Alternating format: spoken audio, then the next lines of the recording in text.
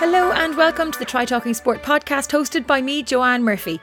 Whether you are an athlete, adventurer, endurance enthusiast or simply have an interest in sport, you've come to the right place for inspiration, encouragement, motivation and as always a little bit of entertainment.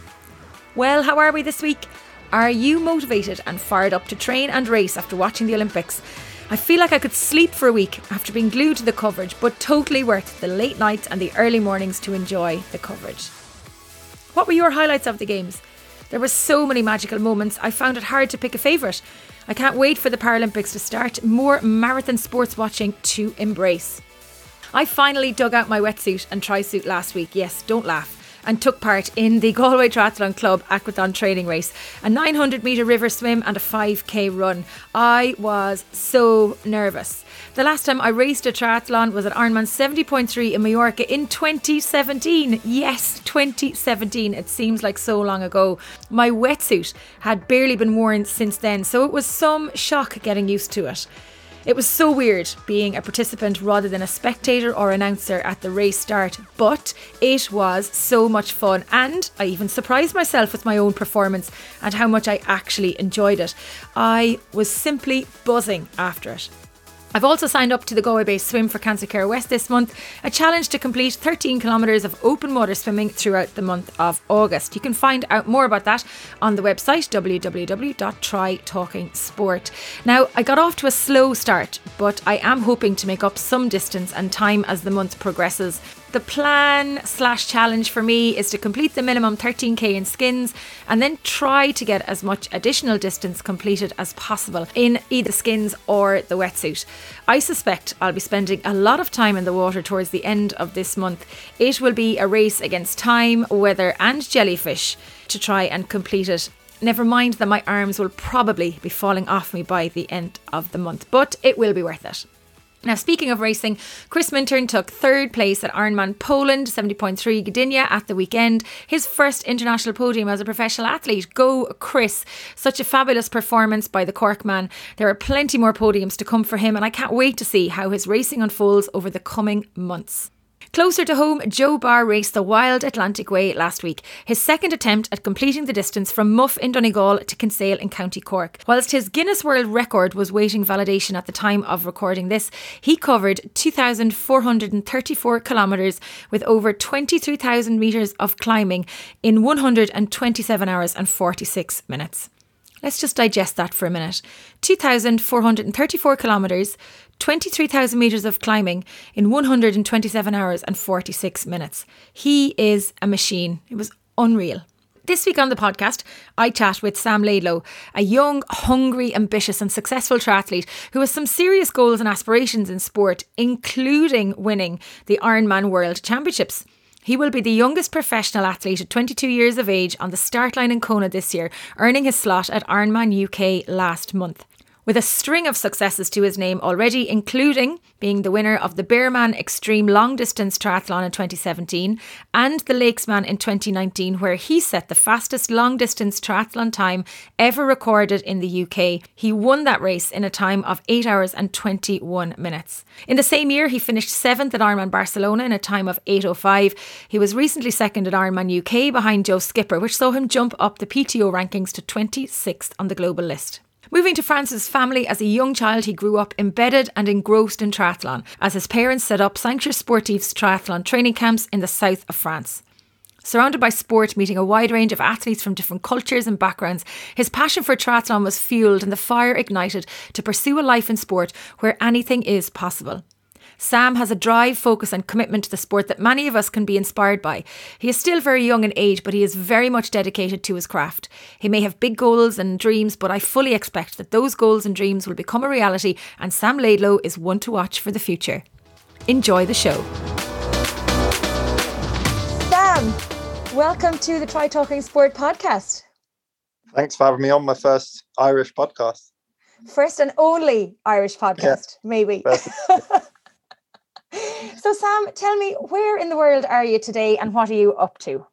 I am in the south of France in a place called Formaux, which is the National Altitude Training Centre here in France. Lots of the Olympians have just left for Tokyo. Some are coming back. So I'm kind of living like a monk and training. living like a monk in training, but this is the life you've chosen. Yeah. I mean, it's a simple life, but no, yeah, you have to enjoy the simple things. And sometimes when I have a main goal in sight, I like to just basically put all the chances towards chances I've got to perform, if you know what I mean. And it means cutting out all the little things that you normally have to do. Like, I don't know whether it's, well, I say go shopping, I still have to go shopping, but you know what I mean. I mean, it's very limited what I have to do here. There aren't any nightclubs, there are a few bars, but I haven't been to them. So yeah, I'm just focused and determined, ready to train. Sam, you were second at Ironman UK about a month ago now at this stage. You've also won the Lakesman Triathlon and did a blistering race there in 2019, a record that still stands on British soil. Yeah. You've kind of flown under the radar a little bit maybe until kind of 2019, and obviously COVID came in then last year, and you've had some fantastic results as well this year. But for the listeners who mightn't be familiar with you, I want to take you right back and tell me, how did you get involved in sport generally? Like, as a kid growing up, how did you end up in triathlon? How did you end up in France? I'll try and tell the story in a different way than I normally do, because I get the feeling by now everybody knows that all my family are in triathlon. So basically they moved to France when I was 3 years old, with a kind of dream idea of setting up a business in the sunny south of France and it all being plain sailing. And turns out it's bloody tough to own a business in France. And so I basically saw them struggle and work. And I think that's partly where my work ethic comes from. Now they have a very successful business, and every year we're doing better. And yeah, I think it was also the perfect environment for me, basically, because we're a very small family run business, and I got to see people from all different cultures all over the world come to our place, and we eat with them, train with them. And when you're growing up like that, I mean, you can't, just every person I've met has played a small role. I've taken the positives from each person and learned from that. And what was the connection to France? They were just looking for, well, let's be honest, nobody's going to come on the training camp to the UK, are they? So they wanted to set up a triathlon training camp business, and they looked all over France, and they just kept going south until basically we couldn't really get any further south. Otherwise it was Spain. But then at the time Michelle's family didn't want to go to Spain, so yeah, we decided to stop there, and now we love it. We wouldn't think of going back. We do, I think, miss the British people a bit, but not so much Britain. And in terms of, I suppose, your own background in sport, then you're growing up surrounded by all of these different nationalities, these cultures, these athletes coming and going in your life. But from your own perspective, when did you start showing an interest in sport? Showing an interest in sport in general, I've always loved all different sports, and I did a bit of everything as a kid. My parents were very good at not forcing triathlon on me, and I did a fair bit of skateboarding, a fair bit of handball, a fair bit of rugby. Yeah, pretty much everything. And then it just slowly narrowed down as I got older, and every year, I mean, I was watching Kona, and I was just like, from very early on, I knew that's what I wanted to do. And if you would have asked me when I was like 8 or 9, if you asked me what I wanted to do later on, I'd say, yeah, I want to be a professional triathlete, and I want to win Kona. And I haven't really deviated too much from that goal. And I'm lucky enough to have found what I really wanted to do in life very early on, which I feel some people don't necessarily have, if you know what I mean, or they find it later on. So what's your very first memory of Kona? Just staying up at night, because it's not obviously in our time zone, and so just endless nights where you watch them, and then the bike seems boring as hell, but I didn't find it boring, and everybody else would fall asleep, and it's still the same to this day. I mean, even now, last year I remember watching it, and my whole family fell asleep apart from me, and this year I'm gonna be there, so it's gonna be pretty cool. Yeah, so you were second at Ironman UK in Bolton, and I know you had wanted to win it. That was your goal, but your other goal was to qualify for Kona. And in fact, you have another goal, which is to go sub 8 this year.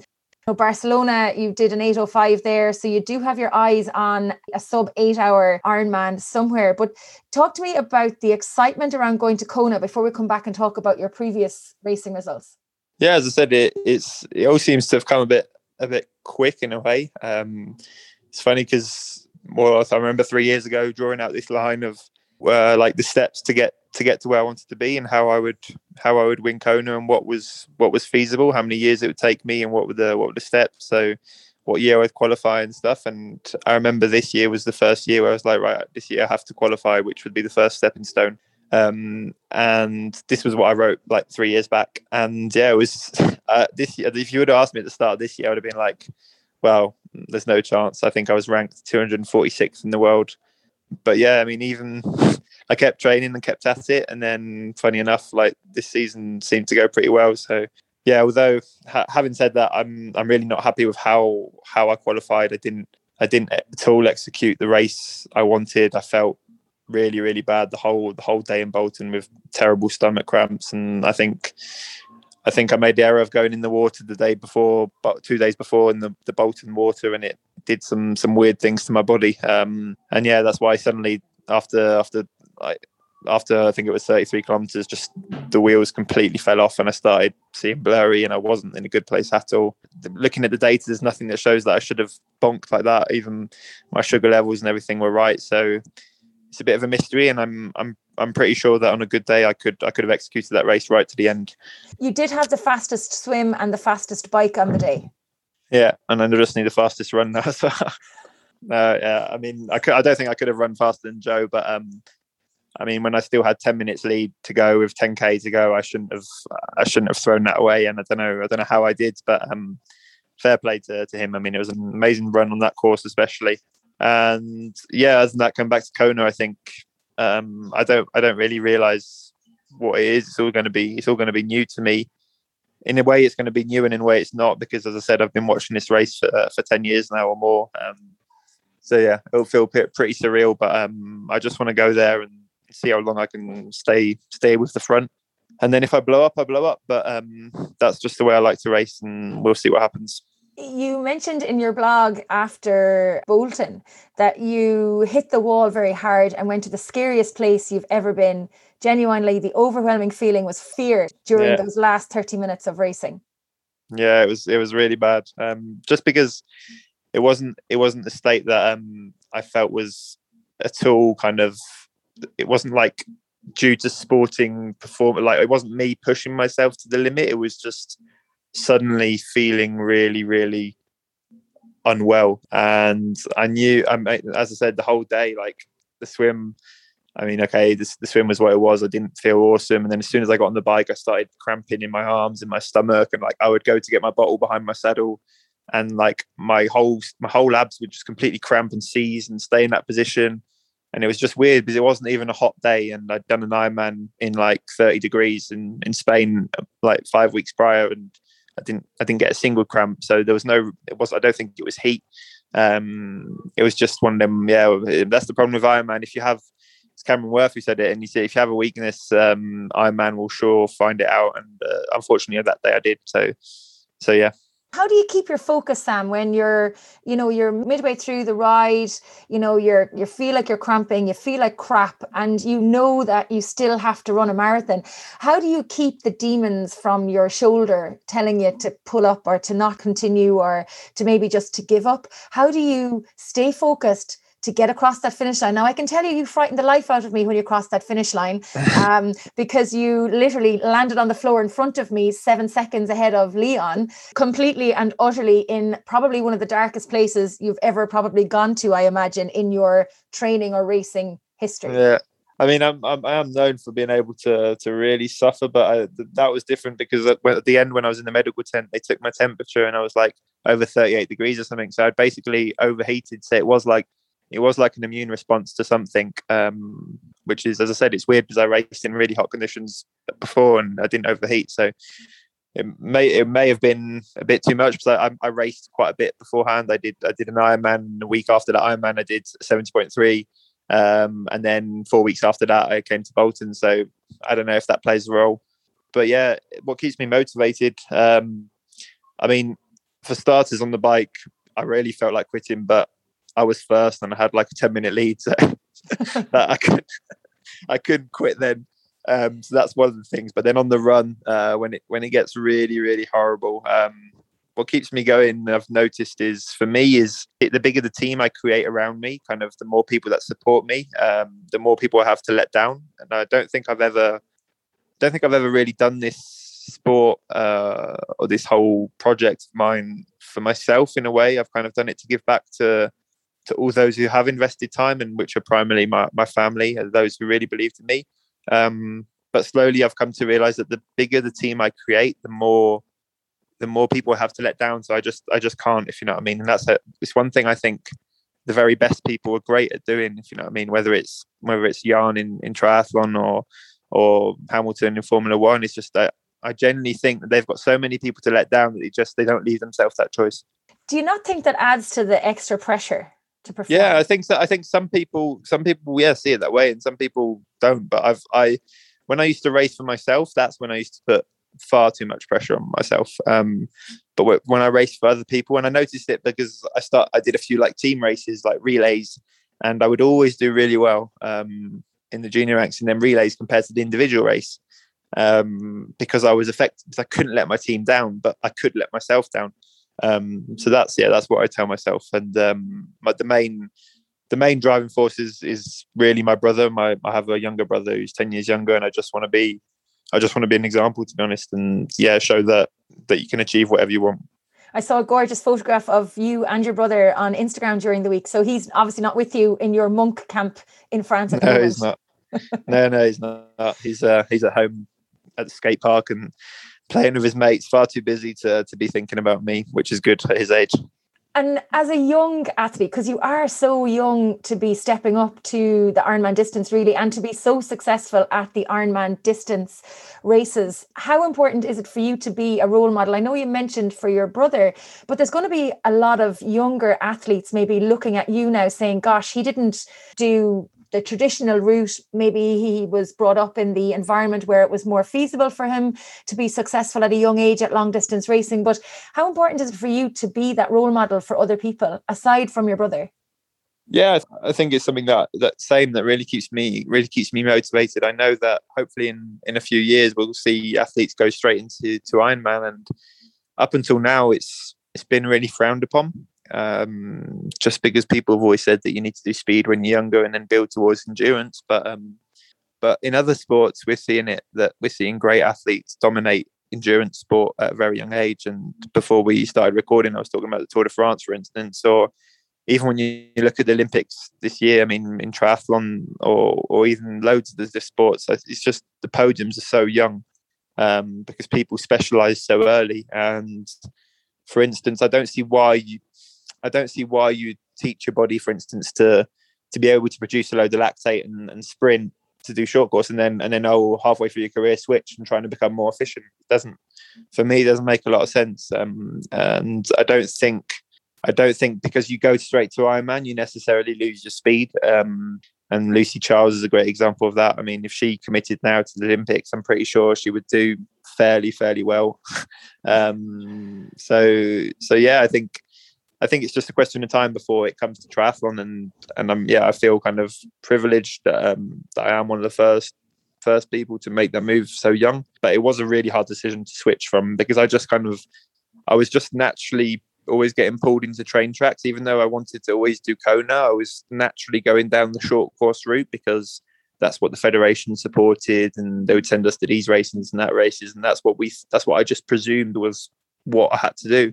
And although it was good, I was racing like on what we call the French Grand Prix circuit. So I was racing against Brownlees and Gomez, and I was like 14, 15. So it was super fast and it was a great experience, but I was just getting no pleasure out of it really. And at one point I completely lost the motivation when I was on the start line, and I just realized at one point I didn't want to be there. And so then I basically moved away from where I was, Montpellier, the French training pace. And then for almost 3-4 months, I came very, very close to quitting the sport. And I was lucky enough to have a really supportive family. So I even, after 3 months of like staying in Girona to see if I liked it there, I ran out of money. So then I moved back home. And when I moved back home, first I seriously questioned whether it was all worth it or not. And although I'd completely lost faith in my project because I was so far off, in my eyes, so far off being a great in triathlon,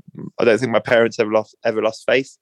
And yeah, I mean, it's easy to say, oh yeah, I'm just tough, and I've always had that drive and determination to be great. But if it wasn't for my parents at that point, I probably would have quit. So yeah, just the small things. And if there are any parents listening, your child's likely going to hit a real rough spot when he's somewhere between 17 and 23. And yeah, I think when at that point you really have to keep believing in your child and make sure he gives it everything he's got.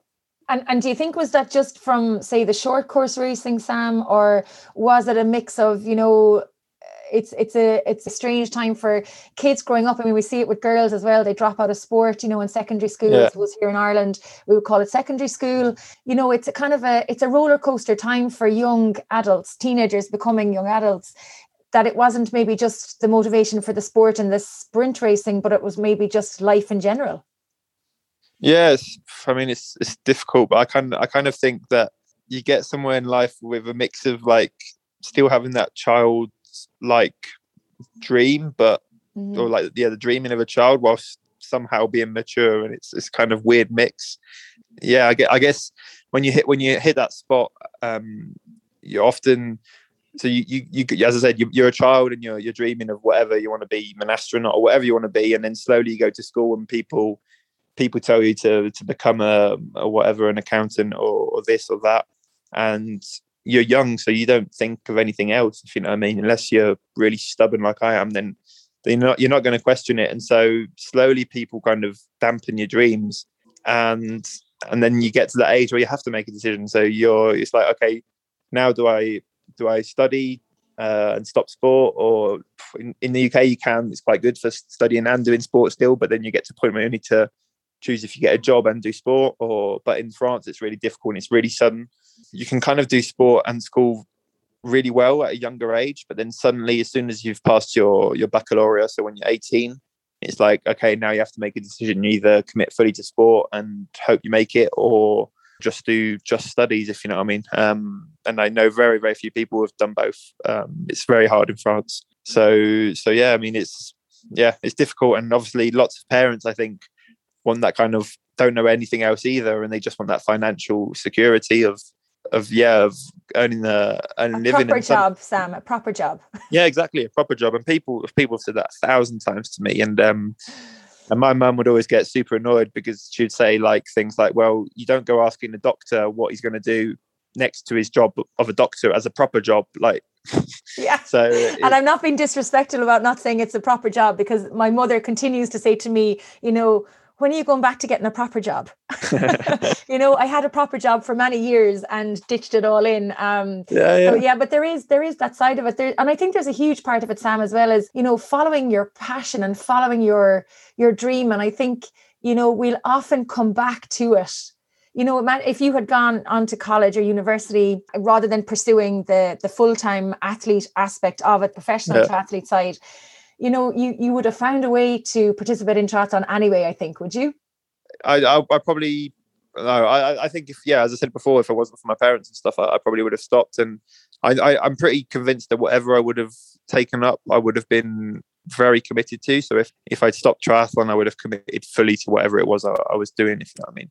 One thing that I do think is really important is kids who do sport young kind of get taught self-discipline and respect, and so many factors that I think play a role in even in business, if you know what I mean, in general. So even if they weren't to go down the sporting line, I think what you can gain from doing sports as a young kid is really great. And even adults who haven't done it, who then take up sport, it just kind of, I think you see it so much, but it gives them a kind of almost like a more self-respect and more self-worth, and just getting into a routine, I think is really important. And both my dad and me coach athletes, and we see it so much. It's just that they're they're paying for the coaching, but they're also paying, more than anything, they're paying for somebody to keep on top of them and to kind of keep that routine going for them, if you know what I mean, because they want to go to bed each night knowing what session they're going to do the next day.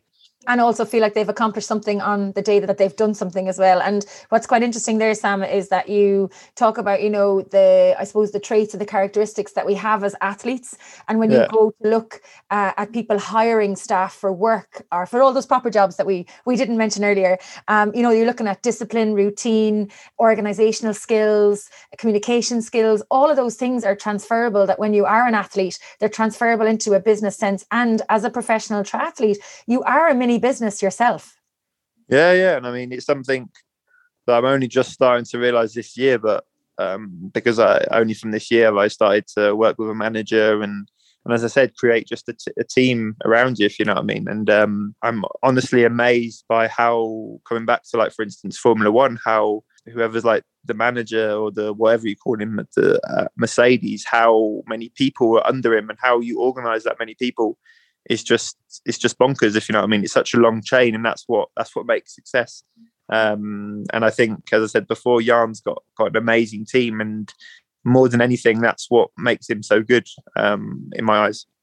There is I think it's an African proverb, and it's, if you want to go fast, go alone. If you want to go far, go together. Yeah, definitely. Yeah. I don't know if it's African, but yeah, I've heard it before. I think it might be African. Now, I could be. I think it's Irish. It could be Irish. I could try and put an Irish twist on it, but I'd have to probably mention leprechauns and shamrocks and Guinness and things like that.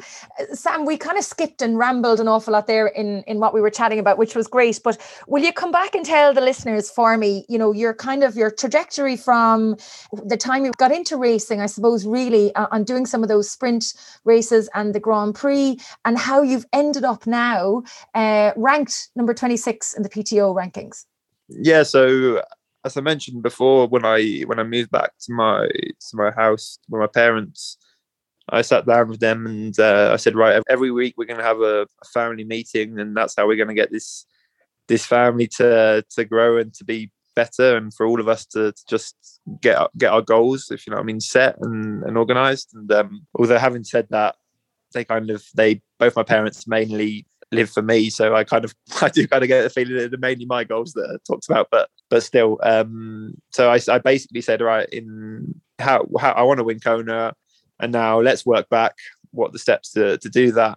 And so I think I never, once I'd come back home, I was pretty adamant I wanted to do long distance, and ever since I'd been a kid, I've always been able to just go on for longer, and it's always been what I wanted and enjoyed. So at one point I had to stop the short course because I was a good swimmer and a good biker, but I didn't have the run speed. Before I did Ironman, I would have told you, just because I was a terrible runner as such, but I've done a few Ironmans now where my run's almost been better than my bike and my swim. So it wasn't that I wasn't good, it was just that I didn't necessarily have the speed. And so I think the first Ironman I did was when I was 18. I did the Bearman, which is an Ironman my parents organised, and at that point I hadn't quite moved back home, so I've gone back again. I was still completely racing short course, and I was just like, it was the end of the season, and I was like, 2 days before, I said to my dad, if I started, how far do you think I could go? Bear in mind, this is like one of the hardest Ironmans in the world. It's got like 5,000 meters of climbing on the bike or whatever, and 2.5 on the run. And so I asked my dad, if I started, how far could I stay in front? And he said, well, I don't know. So I was like, right, let's do it. And I came off the bike with like a 30-minute lead. And from that point on, I just had to not walk really. And so I hobbled around and won that. And that's when I believed that I could actually carry on forever. Although Bolton this year really showed that I couldn't. So from there on, my initial goal was to go sub-8 in Barcelona at 20 years old. And so a year before, I'd committed to that, and I trained my arse off, and already the races are not in October, and already in February I was like peaking. I didn't realize how much I trained and how fit I was, and I knew nothing at that point about how to peak for a race or whatever. And so I remember coming back from a camp in Lanzarote and doing my monthly blood checkups, and I was like, in my head, I'd just come back from the best camp of my life, and I was like, oh, my bloods are going to be great. And the doctor was like, oh no, Sam, you've pushed it too far. You need to take 2 weeks off at least. And obviously this was like, the season was just starting, so I wasn't going to take 2 weeks off. I was like, nah, I feel good, carry on. And from that point on, it was just a real roller coaster. And I went to some really dark places during that season, because there was just so many highs, so many lows. If you know what I mean. I think that was the year I won the Lakesman, even though I wasn't planning to do that race. My dad was down to do it, but he got injured, so I just went and did it. That went really well, because I ran like a 2:47 marathon or something, which for me is something I didn't think I was capable of. And after that, it just went back downhill again. I put on a load of weight, broke a rib, and this was like I still had a month. I think I had a month to go before Barcelona, and I was so unfit in my terms. And so I decided I had to do everything I could. So I moved to a friend's house in Austria and lived like a monk in Austria. Stopped eating carbs, just a load of stupid things. Lost about 10 kilos in a month, and got to Barcelona, and I was only on 2 cylinders, really, if you know what I mean. So I'm really happy with what I did on the day, but I knew I had so much more in me. I had no strength. As I said, I stopped eating carbs, so I couldn't, whatever fuel I was taking on board, I wasn't really using it. And so yeah, but in a way I don't regret anything, because I'm happy to have made them mistakes when I'm 20 and not when somebody starts doing Ironman when they're 30, if you know what I mean. So yeah, hopefully that's why people say, oh yeah, this guy's just lucky and he's full of talent. But I've been doing triathlon since I've been 4 years old, so I've got plenty of experience, if you know what I mean. I'm not a big believer in talent, to be honest. You're not a big believer in talent? No, not at all. Come on. I swear I'm not, because like I could give you 1,000,001 examples, but I was the kid at the school cross country. I'd be the only one who would train. I would never ever win it. I would always be like 5th, 6th, 7th out of a class of 20, if you know what I mean. And this is just in your local school cross country. And there was so many things. But for instance, so where I'm at now, Formo, when I was 13, I moved here. I'm like to go to like a sports school, which is here. And there was a selection process to get through. And I think 6 of us applied, and I finished 5th. And I didn't get chosen initially, but then for whatever reason, the first 4 people were all in the year above. So and there was no more spaces in that class. So at the last minute, they said, "No, you can't go," and I got chosen. And so it's such a small thing that set me off for so much afterwards. Because then the year after that, I did a national podium, and then I got selected for blah blah blah and blah blah blah. And it's just, I think so many times I thought back to that and thinking, God, if that didn't happen, I don't know what would happen, if you know what I mean. It's wow, just funny. Yeah. That's mad. So that one single decision for that switch up, that you got to go instead of those guys, was really a huge catalyst to your whole career. Massively, yeah. I mean, yeah, as I said, I don't know what would have happened. I don't think I would have stopped triathlon immediately, but it opened so many doors. As I said, yeah, in the national podium, and then afterwards I got selected by the French Federation to go on their team camps, and then from team camps to the team centre, and then from team centre to Poissy, which is the best triathlon club. And yeah, it's funny how then small things always happen to some. Yeah, so I do feel really lucky in that sense. Now, but I'm sure the French Federation didn't just take you on your good looks and your good hair. They obviously saw some form of talent. So there has to be some talent somewhere. I mean, yeah, but then also I was the guy when I was on that sports school. I was the guy who, I remember we used to finish school at 4:30, and then we had to go back to like what we call study, at 5:15, and I would like rush from the bell to go to where we used to have our turbo trainers, quickly put my bike on turbo trainer, pedal for like 25 minutes, and then hop back on my school stuff on as if I'd never done a training session. And yeah, more than once I got seriously told off by the coach. But yeah, so I've always had that urge to just work very hard, and sometimes almost too much, because one of the problems with endurance sport is that it's not like people think it's kind of the no pain, no gain kind of philosophy, and the more you train, the better you are. But it's such, I mean, especially Ironman, it's such a one day particular event where you have to be so good, and it's sports endurance is a science also, so it's not just about who trains the most, if you know what I mean. There's 1,000,001 people who train more than me, and there's 1,000,001 people who train more than Frodeno, who's the best guy at the moment. So it's about just knowing what suits you and kind of managing to to have confidence, because what I've come to notice is when I've invested too much and tried to work too hard, the results don't necessarily follow. For me, results come with pleasure and enjoyment, but that pleasure and enjoyment comes with kind of, for me, well, it comes, for everybody it comes from something different, but for me it comes from having a balanced lifestyle, and that balanced lifestyle includes having family and training regularly. And to train regularly, well, you need to not push too hard, because if not, then you'll be injured and then you will be down. And so there's so many factors to juggle. And I suppose it's really about getting the consistency across all levels. Like, there's no point in going hell for leather for 3 weeks and then getting injured and having to take another 3 weeks off. Whereas if you recovered properly after your sessions, it didn't go too hard. And I think we, even as age group athletes, we probably are victims of our own success in a way, because we probably overtrain and try to juggle too much stuff. And then we can't understand why we're not getting the results. Or even with Zwift, like I was addicted to Zwift earlier in the year. I absolutely loved it. I still love it, but I'm not on it as much. But you would get addicted to racing on it 2 nights a week, and then you're fecked. You can't get out on the bike 2 other days. So it's absolutely pointless killing yourself for 2 races if you can't swim, bike or run on other days because you're too wrecked after it.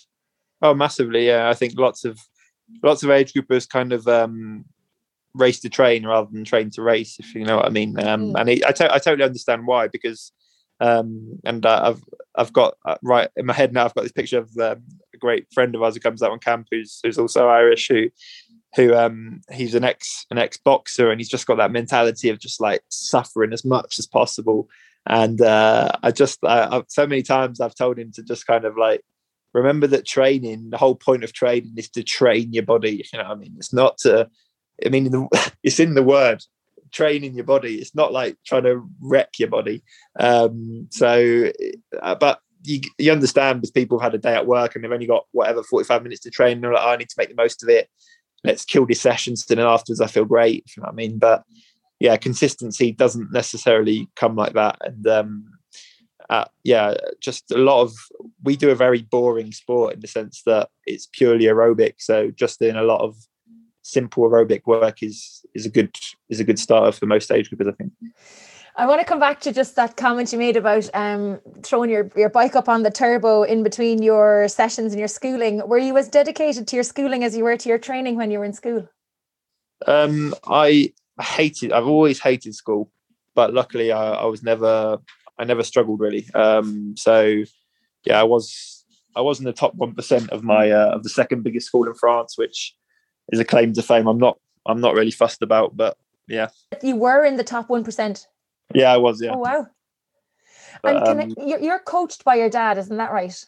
Yeah, I am now, yeah. So for the last 3 years I've been coached by my dad. 3.5 years. Basically when I moved back home, I asked him to coach me. He's been a professional coach for 20 plus years now. Can I ask, Sam, sorry, I know you were going to say something there, but can I ask, how does he or how do you draw the line between parent and child versus coach and athlete? People always ask me that question, but I've never known anything else, if you know what I mean, because I've grown up with my dad coaching athletes and coaching people and coaching me, coaching my mum, and now my brother. And yeah, so I guess when you don't know anything else, then you don't really question it. Is he harder on you than he is to some of the other athletes because he can get away with it? He's nowhere near hard enough on me, I don't think. He keeps telling me to eat more Haribos and have beers and stuff. So I kind of get the feeling that if I listen to him too much, I wouldn't be where I'm at today. But he knows what I'm like, and he knows that I'm often too hard on myself.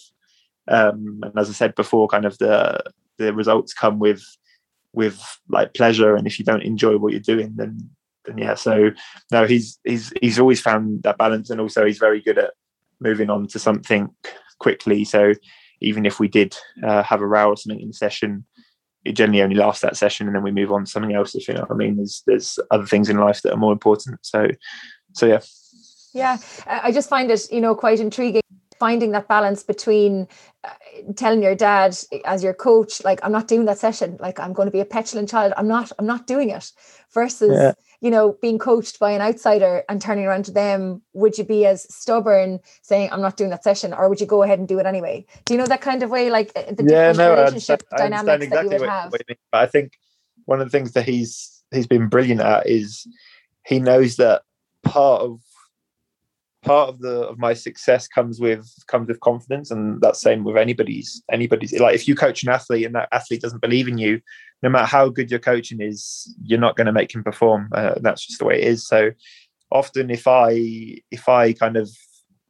propose something as a session, if you know what I mean, he'll just make me, he'll let me do it, and then if it's wrong, then I'll realize for myself. Okay. And then, but no, we're very good at kind of working together. So I wouldn't say he just writes my plan, if you know what I mean, and then I follow it to the T. Even though I would love to be like that, I would really love to be like that, but unfortunately, I'm not at all like that. And I've always questioned all my coaches that I've had, and that's just, unfortunately, it's the way I am. But having said that, my dad is the person I question the least, if you know what I mean. All my other coaches, in my head, there was lots of things that I knew that they were telling me to do that they weren't necessarily right. And because I've always been so interested in sports science also, and kind of just my own results, I always wanted the best for me. And as I said before, I'm very stubborn, so I can think I'm right, and I'm not, if you know what I mean. So it hasn't always been great, you know. And the other side of it as well is, it's very positive because your dad is so invested in your success and your future, and your dad will want the best for you. So I can totally understand him wanting you not to be totally focused and being a monk and actually having a couple of beers and while maybe watching Love Island or something while you're eating your Haribos. Unfortunately, and I think this is why I came second in Bolton. I actually accidentally had to watch, because I was staying at some friend's house, I had to accidentally watch Love Island for the first time. And I'm pretty convinced that if I didn't watch that, I would have won. I wonder, did Joe Skipper watch Love Island before the race? Oh, he definitely watches Love Island, yeah. So, Camilla, there's lots of banter between you and Joe Skipper. What's the story? Oh, nothing. It just annoys me that somebody who swims so badly does Ironman. But no, it's all good banter. I mean, I think people often are quick to kind of, are quite easily naive in that sense, if you know what I mean. And it's funny because then between us, like, we always send us messages like, oh, look what this guy said, look what that guy said. But so it's a friendly rivalry, and it's obviously good for both of you in terms of profile and having fun, as well as part of the rivalry that you have when you're on the start line. Yeah, definitely. It certainly adds a bit more fuel to the fire on race day. And I think, to be honest, Cameron Worth was the first guy. Oh, well, in this generation, Cameron Worth was the first guy to bring it. Chris McCormack did it very well before. And I think it's great. I mean, that's what people watch it for. And that's what they're trying to do, isn't it? With the tri battle, trying to get people to kind of really go head to head. And no, I think it's great. And it's probably good as well, Sam, in a way, because, you are an individual athlete. You're all individual athletes yourselves. As I mentioned earlier, you're all like little mini businesses. So you're all competing for the same prize money, the same podiums, the same Kona slots, so it's almost like a bit of camaraderie as well as a bit of banter. Yeah. No, I mean, I think I said it in one of them posts straight after Bolton. I think for me, respect goes without saying between athletes, because it's just, we all know how much we've invested in it, if you know what I mean, and we all know how hard we work. Even if you completely hate somebody in the sport, you still respect him, if you know what I mean. Not saying that I totally hate Joe Skipper, I just hate him a little bit, but no, as I said, I think it's the same in all the sports. Even when you see MMA and stuff, there's a massive hype before, and they talk so much shite about each other before, but then often at the end, if you know what I mean, they always hug each other. So yeah, I think the harder you work, the more respect there is.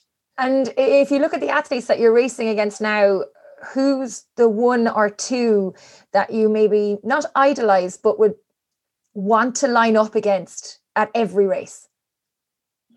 Oh, definitely Jan, and probably only Jan, if you know what I mean. He, it's weird because I stayed in Girona and I worked with the same doctor as him, I've never trained with him, and although kind of our paths should have crossed, the only time they really crossed were in the water in Gran Canaria the start of this season. I think he's very good at keeping in his own ways, and not showing everybody else what he does, and just training his own way. And I'm kind of like that, not at all comparing myself to him, but I don't necessarily go and train with groups, even though here, for instance, there's loads of people to train with. I know exactly what I need to do, and I'm confident that will work. So yeah, I think it's just a question of confidence and having just a bit of a weird mentality, if you know what I mean. Not everybody, I know not everybody gets on with Jan in the sporting world, and I don't think not everybody gets on with me. But oh well, that's just life. Yeah, and I know you were ahead of Jan out of the water in that race that you mentioned, and you were leading on the bike until you came a cropper on a puddle. Can I ask you, what has been your career highlight to date? I think it's difficult because I think my career highlight is just it's not necessarily a race itself. It's just moments often after races where I'm with my family and with my friends, and kind of the job's done, if you know what I mean. And you just you know that you've ticked the box, and everybody's happy. And sometimes that's even happened, like for instance in Barcelona. I was so disappointed with my result, but I didn't want to show it, because I could see once I crossed the finish line that like the 15 people that had come and supported me, friends and family and stuff, they were all content, and they knew I'd given 100%. That's all I could wish for. So I just decided to enjoy that moment, if you know what I mean. And I remember we were all on a beach bar afterwards, and even though deep down it really hurt that I didn't accomplish what I wanted to, it was still such a great moment to know that them people were still there, still happy for me, even when it doesn't always go to plan. I know that you mentioned that you had wanted to go sub 8 in Barcelona, and we talked about how you were only firing on 2 cylinders, but I think our listeners should know that you did finish 8:05 despite all of the obstacles and challenges that were put in your way. So you must have done something right with Barcelona. And speaking about racing, I know you want to win Kona, but is there any other race in the world that you want to win, or is Kona it? You know what I really want is for Ironman to be in the Olympics. That's what I really want. But, yeah, or some kind of long triathlon at least. I mean, I still have faith that in the Olympics there's going to be this long triathlon, which has kind of like a 3-hour swim, a 3-hour bike, and a 3-hour run, and then that would be exactly what I was made for. And then we'll be talking. So you just need to get on to the Olympic Federation and get them to put in a long distance triathlon for you. Yeah, but I reckon my mum's on that. She's a very strong woman. She'll do that. We have a couple of audience questions that have come in over social media. Just a couple of them now. So Gabe Tabo says, "What's your favorite run session?" Favorite run session. I would like to just say like a run session where I feel good, but that could be anything. But generally, one of my favorite sessions is probably when I'm at home. I do a long run, which basically involves just running up a mountain and back down. And there's no cars; it's just very small mountain road. And my dad follows me on the bike to give me water and stuff. And it's just, yeah, time always seems to fly on them runs, because it's just cool. You run up, and then the way back down seems easy. And what is your favorite discipline? Swim, bike, or run? Triathlon. As a whole, not any individual part of it. Probably cycling, I'd say. Why? Just because it's always, out of the 3 sports, it's always what I've had the most natural ability to do, I think. And as a kid, I always remember just wanting to go on long rides with my dad or with my mum, and yeah, I just love doing epic long days on the bike, to be honest. Okay. Sean Head on Instagram asks, "What's your top tip for help with recovery between sessions, and what food do you eat to fuel the engine?" Top tip for recovery, I think, is not having kids, not being married, sleeping on your own. Yeah, they sound like 3 good recovery tips. We definitely need to throw you into Love Island. I pay very close attention to my nutrition and just in general. I think one of the biggest things to do is just kind of is preparation.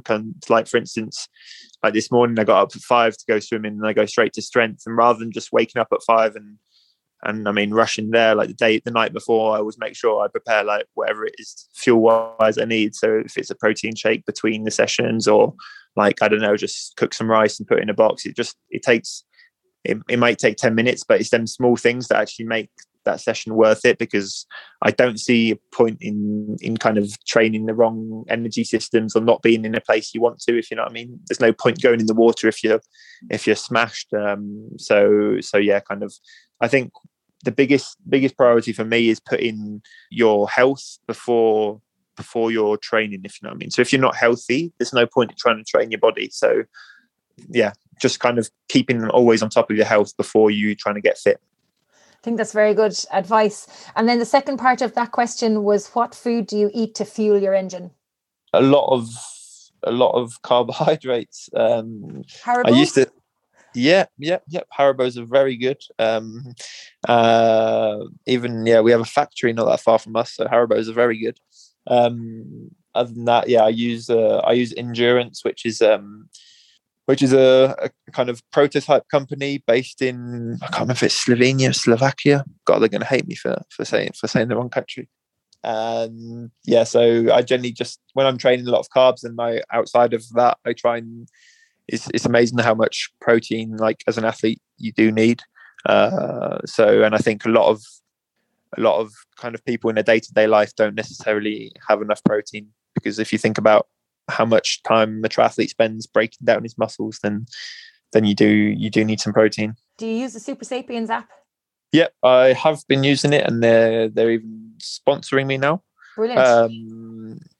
So I put it on for the first time in Bolton, because they were handing them out there, and I said if I win, will you sponsor me? And I didn't, but they like my style, so yeah, it's cool. And how addicted to the numbers are you? Because I've been wearing one as well since Bolton, obviously various ones, because they last for 14 days, but I'm definitely addicted to the numbers. Yeah, I think it's really good. What I've noticed, for instance, is I used to wake up quite a bit during the night, like to go to the toilet or whatever, and I never really knew why. And now I've noticed that it's basically every time my blood sugar levels go too low, my body's like wakes up and thinks it needs a wee, but I don't. I just need some Haribos. So like twice a night, I probably wake up and have a handful of Haribos and go back to sleep. After a big day's training, not every night. No, and we definitely need to get Haribo sponsoring you now as well. Yeah, I know. Yeah. That'd be a life goal. That'd be a life goal. That and winning Kona. Yeah, definitely. But it was really good for in Bolton when I hit the wall.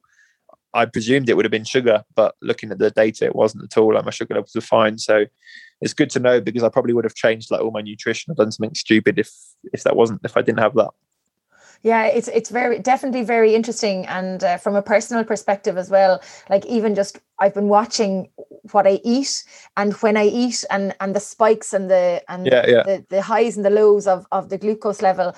It's really interesting, and I know I can eat too many Magnums after a hard Zwift race. My glucose levels don't spike, so that's always good. Well, that's worth it, and just for that. Totally. Now I'd say a third one would be gluttony.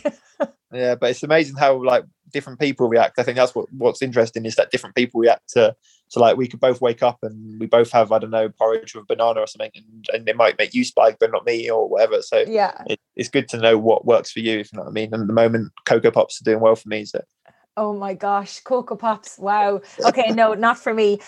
Final question, Sam, on the podcast: what achievement in your life are you most proud of?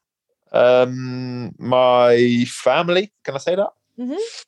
Yeah, I mean, it's not an achievement, but we are just kind of a bit like an orchestra, and I'm so grateful to have the family that I do have. Lovely. Well, I'm sure they're extremely proud of you. And one final question, actually, on top of the final question. This is the final question. Final. How many of them are going to Kona with you this year? hopefully all well, my main team, so my brother and my parents, hopefully they'll be able to come. We're asking for an NIE at the moment. Very good. Well, listen, the very best of luck to you with your very ambitious goals. I'm sure they're not out of your reach at all, and I can't wait to see you on the top step of a podium very, very soon. Thanks for tuning in. I hope you enjoyed this episode. Don't forget you can get in touch with any feedback or guest suggestions by emailing me on trytalkingsport@gmail.com. That's try with an I, not a Y. I'd love to connect on social media. You can find me at all the usual places: Facebook, Twitter, LinkedIn and Instagram. Pop by, say hi, let me know what you think of the show. If you're new to Try Talking Sport, please do check out some of our previous episodes. You will be impressed and inspired by our guests. Until next time, stay safe, keep smiling, and remember to look for fun and adventure in every day.